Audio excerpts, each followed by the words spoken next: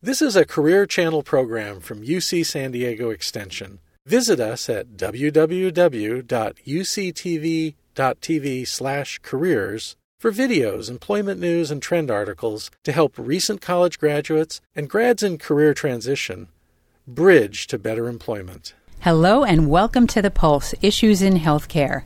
I'm Leslie Bruce, your host and the Director of Healthcare Leadership and Community Outreach for UC San Diego Extension. Today's guest is Mary Ball, who is leading change as the President and CEO of Alzheimer's San Diego, an organization at the forefront of an epidemic. Welcome, Mary. Thank you. Glad to have you.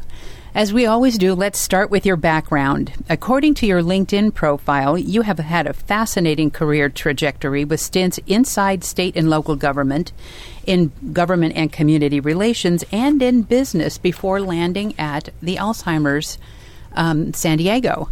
Tell us how you got started and what guided your career along the way. Well, I graduated from the University of San Diego, and I had a degree in political science, and I was headed off to law school, but then got involved in a local political campaign and didn't end up going to law school, and then worked in politics in the first part of my career, which was a great experience. I worked on initiative campaigns, both in California and elsewhere in the United States, then worked in Sacramento in Governor Pete Wilson's administration, wanted to get back to San Diego and became chief of staff for Supervisor Diane Jacob, and then moved into the private sector. Interesting, very interesting. So political science, that's a good beginning for a career like this, and here you are at the Alzheimer's San Diego. That's pretty darn interesting, a very unusual career path. Well, I had worked in government for almost a decade, and then moved to the private sector and worked in telecommunications for almost 15 years, handling government relations, public affairs, regulatory issues. And after working in telecom for so many years, really did want to make a change, and I had the opportunity to look for something where I could give back to the community. And there's no issue or no area that needs more support, more help than families who are caring for someone with Alzheimer's disease. And so that's what got me started with first the Alzheimer's Association and now Alzheimer's San Diego. Well, that brings up a very good issue. You know, you recently made a presentation to the San Diego Regional Chamber of Commerce Health Committee, which is where I saw you. And the presentation was eye-opening on so many levels. For those who don't know what the Chamber's Health Committee, just as an aside, is a remarkable group of stakeholders in healthcare who come together to discuss and recommend actions on healthcare issues facing San Diego business. So there you told us about some of the organizational changes that you are leading. I think that's probably what prompted you to come to the committee, if I'm not mistaken. So tell us what that's all about. Well, the local board for the chapter of the Alzheimer's Association, so it was the San Diego Imperial chapter of the Alzheimer's Association, voted to separate from the national organization. And they did that for a number of reasons. First of all, that relationship with the national organization required chapters to send 40% of revenue to the national headquarters in Chicago. And the national organization undertook an effort to make that 100% and to consolidate all chapters so there would be no local board of directors, no local control, one bank account in Chicago. And the local board of directors decided that wasn't the direction they wanted to go in. They wanted to even have a greater focus on serving the San Diego community. So they voted to separate from the national organization, and a new organization was formed called Alzheimer's San Diego. And Alzheimer's San Diego has taken over all the programs that had been run for 35 years here in San Diego and is completely locally focused. 100% of funds raised now stay in San Diego to help critical local research and to help support families who are facing Alzheimer's or another form of dementia. Well, I can't imagine anybody disagreeing with your decision to cede from the national and keep it local. We've had tremendous support from the community, from elected officials. Mayor Kevin Faulkner has been very, very supportive.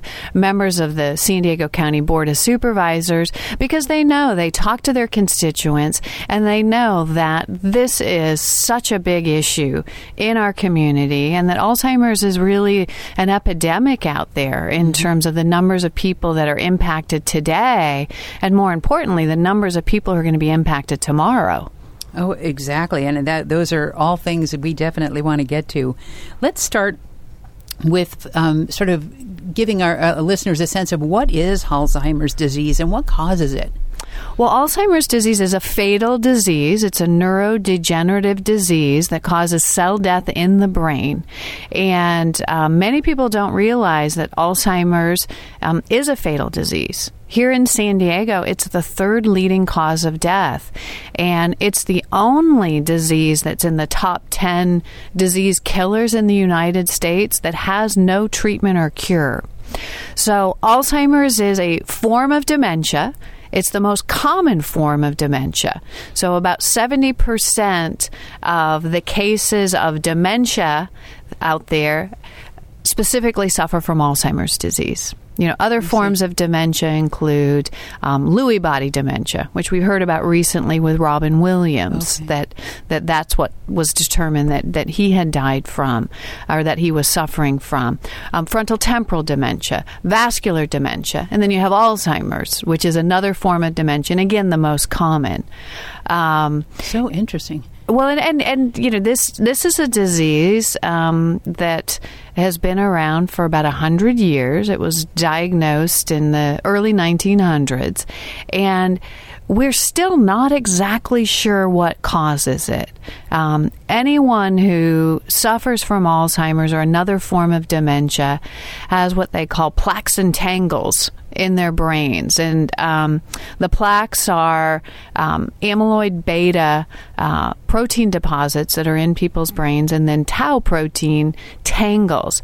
So we're not sure what causes those to accumulate and develop at such a high level in people's brains, but that's the telltale sign and then of developing Alzheimer's disease. There are lots of people out there that have some plaques and tangles in their brains, and they never develop Alzheimer's or another form of dementia. But anyone who has Alzheimer's or another form of dementia has those plaques and tangles. And recent research has shown that those plaques and tangles are present 15 to 20 years before memory loss or other symptoms occur. So from a research perspective, there's a lot of focus now on prevention. If we can identify people who have those plaques and tangles 15 years before symptoms, how can we develop a drug that can intervene and stop the disease before symptoms do develop? Wow. This touches on so many things I want to talk about. So what is the treatment now? I mean, obviously we're trying to get further and further upstream to prevent, years ahead of symptoms. But what are the alternatives available for people who have Alzheimer's disease now? Well, there is no treatment or drug that stops the progression of the disease. There are a couple drugs on the market that may lessen the symptoms. So they may help improve your memory for a short period of time. And those drugs have different results on different people. But that's one of the reasons we encourage people to get a diagnosis as soon as they have concerns. Go to a doctor, get a diagnosis, because if it is Alzheimer's or another form of dementia, there may be some drugs that can help improve your quality of life for a short amount of time in the early stages of the disease. I understand. San Diego is a hotbed of the research for Alzheimer's disease. Do you feel that is there any treatment or any of the research that you think is particularly promising?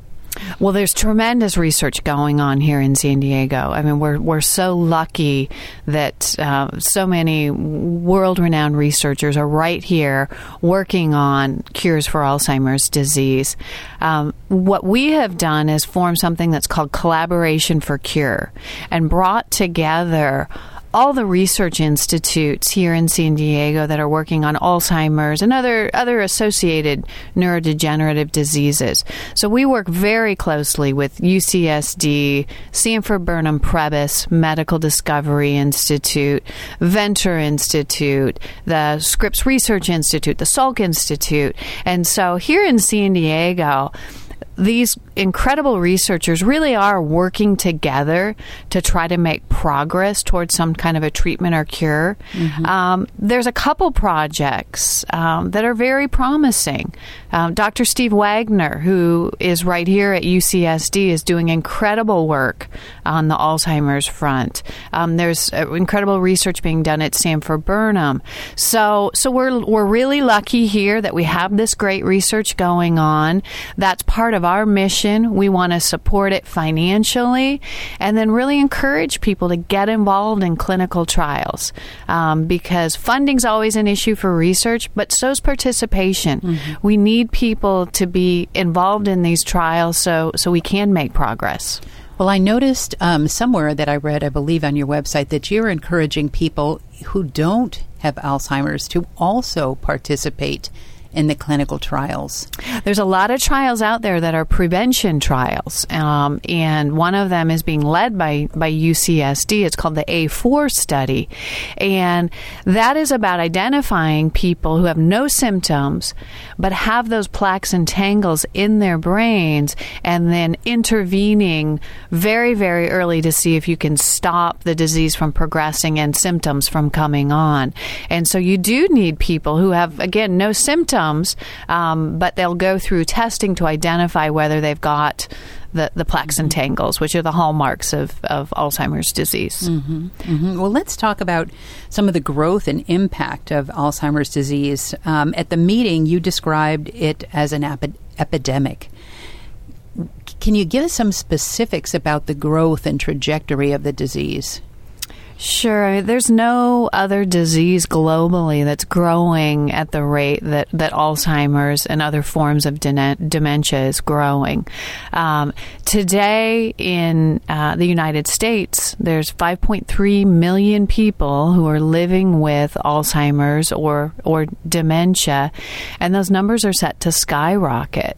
By 2050, that number is going to be over 50 million. And globally by 2050, the estimates are that 150 million people are going to be living with this disease. And, it is a long journey with Alzheimer's disease. Typically, people will live 8 to 10 years, and, they will need care for a good part of the 8 to 10 years. And typically that's provided by family members. So Alzheimer's is a disease that right now, unfortunately, there's not a lot that can be done medically, but people need care and supervision, which isn't covered by health insurance or Medicare. And so families step in because the cost of paying for care out of pocket is just out of reach for most families. So it's going to have huge implications on our county and our nation in the coming years. And Alzheimer's, the federal government has already determined that Alzheimer's today is the most expensive disease in America today. More is spent on caring for people with Alzheimer's than is spent on people with heart disease or even cancer. So again, those numbers are only going to escalate. As I mentioned, your presentation to the health committee was eye-opening on many levels, this being one of them. I think that people aren't aware of what a big impact this is going to be. It affects not only the directly afflicted, but all of the people, those family members and those support systems that need to step up and be a part of their care. I noted that your website stated that in 2014, friends and family of people with Alzheimer's and other dementias provided an estimated 17.9 billion hours of unpaid care, a contribution to the nation valued at $217.7 billion. And what I appreciated was the context where you said that this is approximately 46% of the net value of Walmart sales in 2013 and nearly 8 times the total revenue of McDonald's in 2013. That gives people a really scary sense about, all of, everyone that's going to have to be affected and step up and participate. Right. How can we support the caregivers? Well, and that's the mission of Alzheimer's San Diego. We have a lot of programs and services for people who have that diagnosis, but as the disease progresses, it shifts to supporting the caregivers because it's a 24-hour-a-day job caring for someone with Alzheimer's disease or another form of dementia. And caregivers, they need training, they need information and education, and they need support because it's very, very challenging caring for someone and supervising them 24 hours a day. And so that's the mission of Alzheimer's San Diego, is to support people with that diagnosis, but then to support the people who love and care for them. And when we look at, you mentioned the cost of caring for someone. If you break it down just with an individual family, the cost of memory care, let's say a person needs to go into a facility for memory care, that's all out of pocket at this point. And that typically starts at $5,000 or $6,000 a month. Oh my God! And families can't afford that, or to pay to have someone come into your home and care for that person. Typically to get a half day, that's $100. And so for most families, again, they've got to figure out what's the plan and how are we going to care for this person for that long 8 to 10 to 12 year journey with the disease. So I know we talk about a lot of the big numbers out there, but when you boil it down to just one family, people can't afford care. So at Alzheimer's San Diego, we want to train them, support them, educate them so they can go the distance and provide the best care they can for their loved one. And I think one of the interesting things about what I see you providing is this respite care. We have a volunteer program that's called Alz Companions. And if anybody wants information on it, our website is alzsd.org. And we recruit volunteers. Many of them were former caregivers. They cared for their mother or their father or their spouse, and they want to give back now. And so we screen them, background check, put them through a great deal of training. That's and heartening. then we match them with a family, and then they agree to provide 4 hours of respite for that family every week.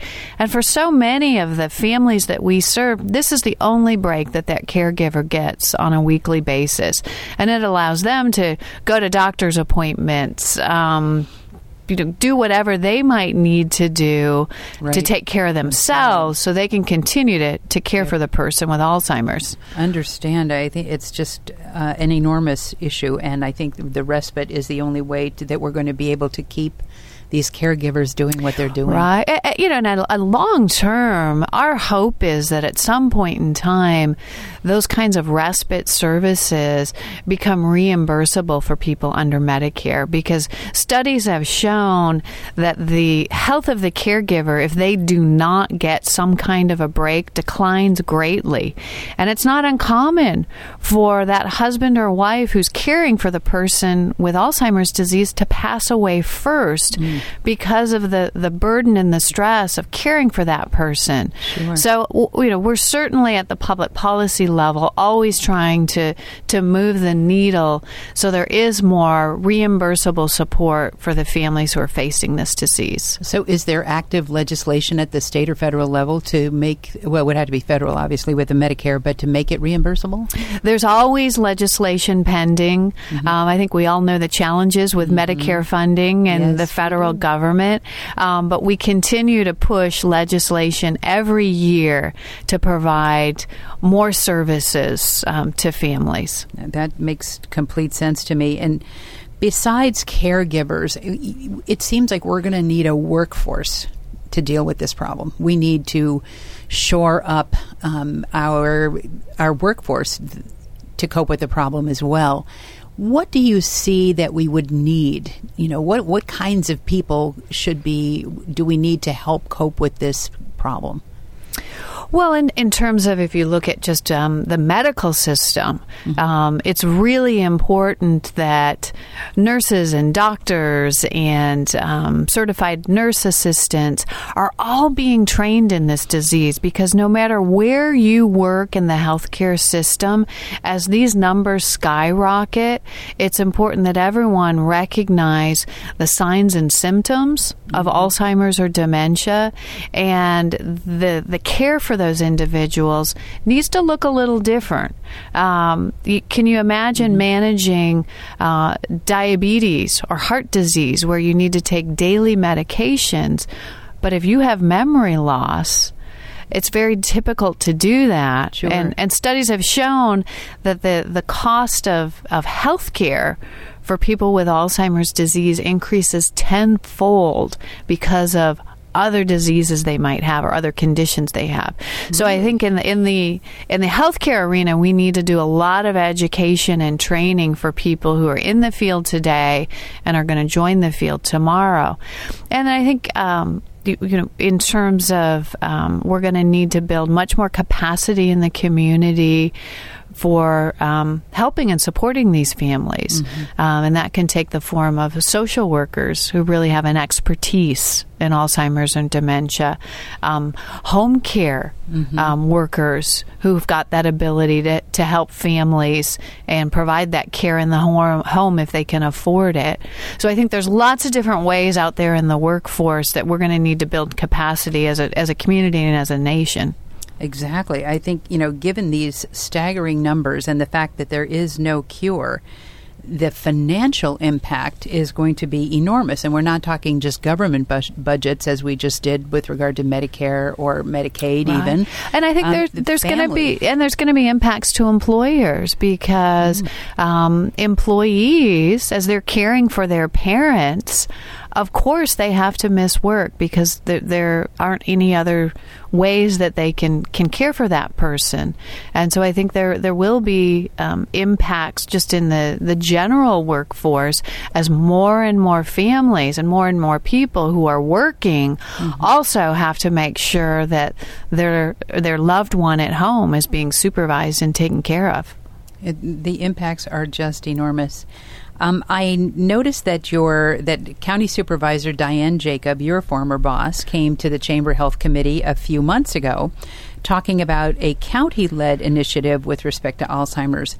Can you tell us about that and where they are with it? Sure. Supervisor Jacobs started what's called the Alzheimer's Project, really trying to bring the community together to talk about Alzheimer's disease and improve care in the community.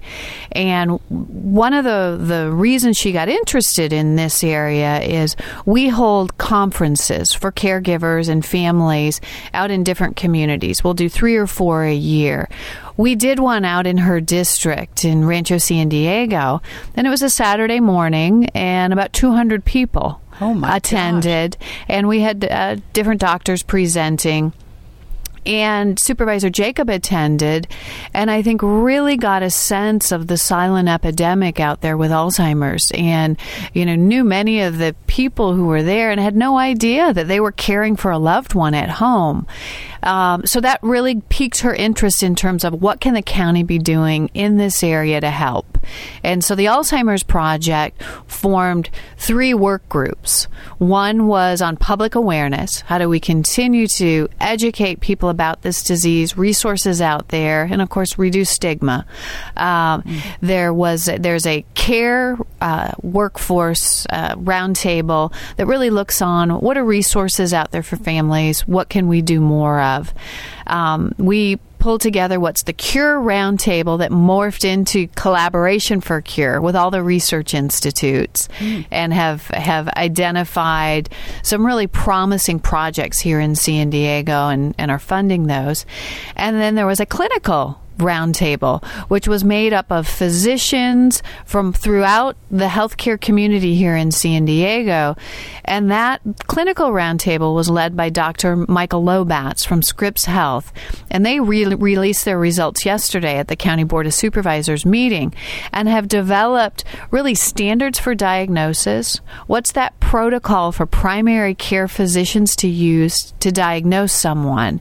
Because as these numbers escalate, there's not enough neurologists or specialists out there. This is going to be primary care doctors diagnosing the disease. And so for the first time ever, there's a standard for diagnosis, there's an algorithm to follow, and then standards for care and management.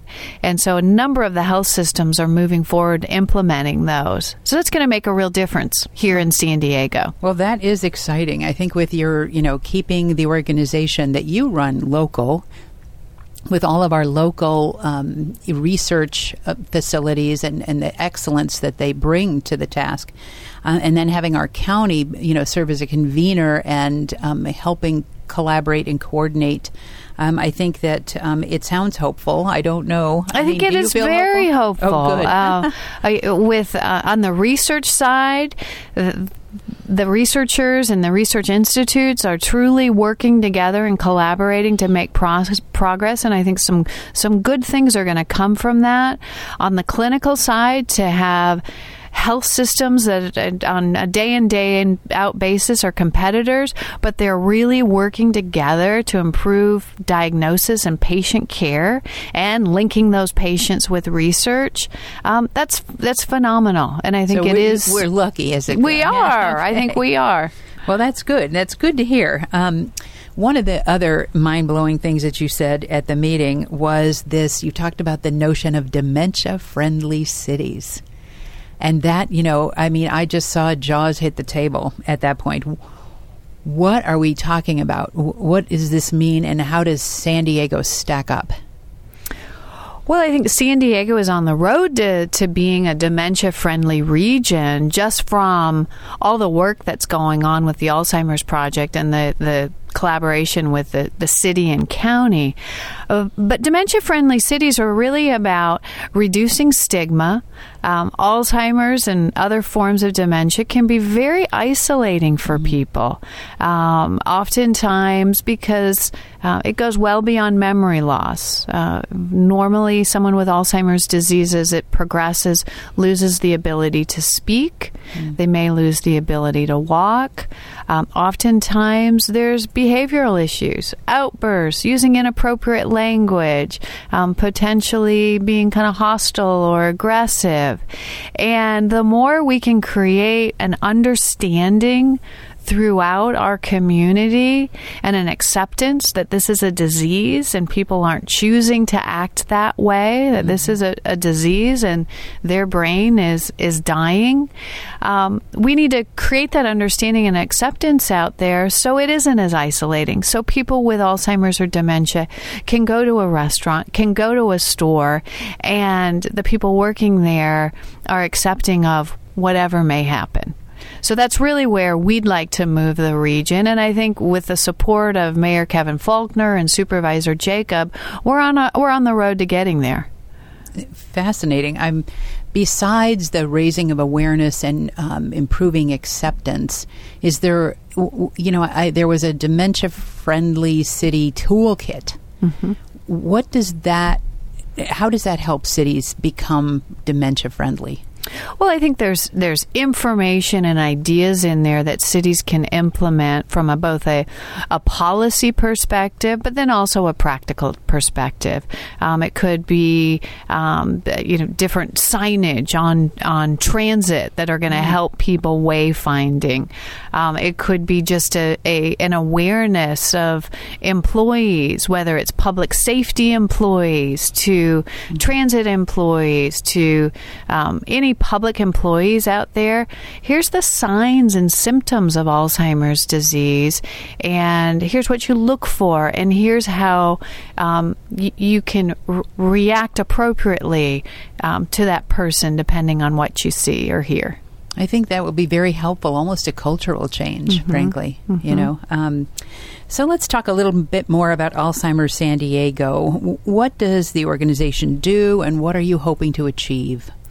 Well, our mission is to support local research and then support the more than 60,000 people here in San Diego today that have Alzheimer's disease or another form of dementia. And so we have a team of master's level social workers who are experts in Alzheimer's disease. And we meet with families one-on-one to develop a plan to how they're going to care for this person. We have programs for people who are recently diagnosed so they really understand. Here's the basics of the disease. Here's some decisions that you're going to need to make in the future. Here's how to work with your doctor. Here's how to get involved with clinical trials. So it's really educating supporting people who just get that diagnosis, because at that point in time, they are highly competent. They can make a lot of the decisions that are going to be coming along, if they make them early. And then it's supporting caregivers. We've got over 40 support and discussion groups where caregivers can go in their area to meet other people on the same path and get information and support. And we also offer a lot of classes and workshops. Last year, we offered almost 300 classes and workshops and reached close to 10,000 people with information that they either need right now or they're going to need in the future.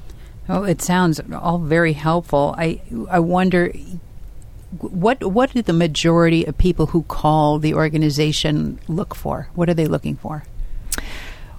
It depends. We get calls from people who have been recently diagnosed and they want to understand how we can help them and what's next. We get calls from people who may be starting to develop memory loss and they would like to get a referral to a doctor. How do they get a diagnosis? But most of our calls are from caregivers who have questions and need information and support. And it can be questions from, my husband won't get in the car and we can't go to doctor's appointments. What could I say or do that's going to allow him to get in the car? My mom won't take a shower. She refuses. These are daily things that people need help with. How can you help me convince her to take a shower, and what can I do differently? Questions around how to make their home safe. Wandering is a big risk for people with Alzheimer's. Statistically, 6 out of 10 people will wander. And I think we all know from some tragic cases that those can end not well. And so we work with families about how to make their house safe for that person with Alzheimer's or dementia. So that the questions that we get vary because the disease really varies over time and by individual. But we answer 800 to 1,000 calls a month from people who need help and support. On a weekly basis, we tend to meet with 15 to 20 families who need that help. And everything we do is free of charge. So if people need help, they need support, they need information, I hope they'll call us. They can go to our website, alzsd.org, and get information as well. It sounds like a treasure trove of resources, that is for sure. I noticed on your Better Business Bureau profile that the organization spends the bulk of its funds on family education. Now, is this what you were speaking of, the 10,000 people that you've reached through classes and workshops and that kind of thing? That's exactly it. It's serving families. So over 75% of our budget is spent on programs and services to help people with Alzheimer's or dementia, or again, the people who care for them. And I also notice you spend a significant, not nearly as much as you do on family education, but a significant amount of money on public policy. And I think that's something people don't talk about very much, and it's so important for, to me, a nonprofit or a for-profit organization to be effective. So what, besides trying to work on Medicare reimbursement for caregiving, what other kinds of public policy issues do you work on?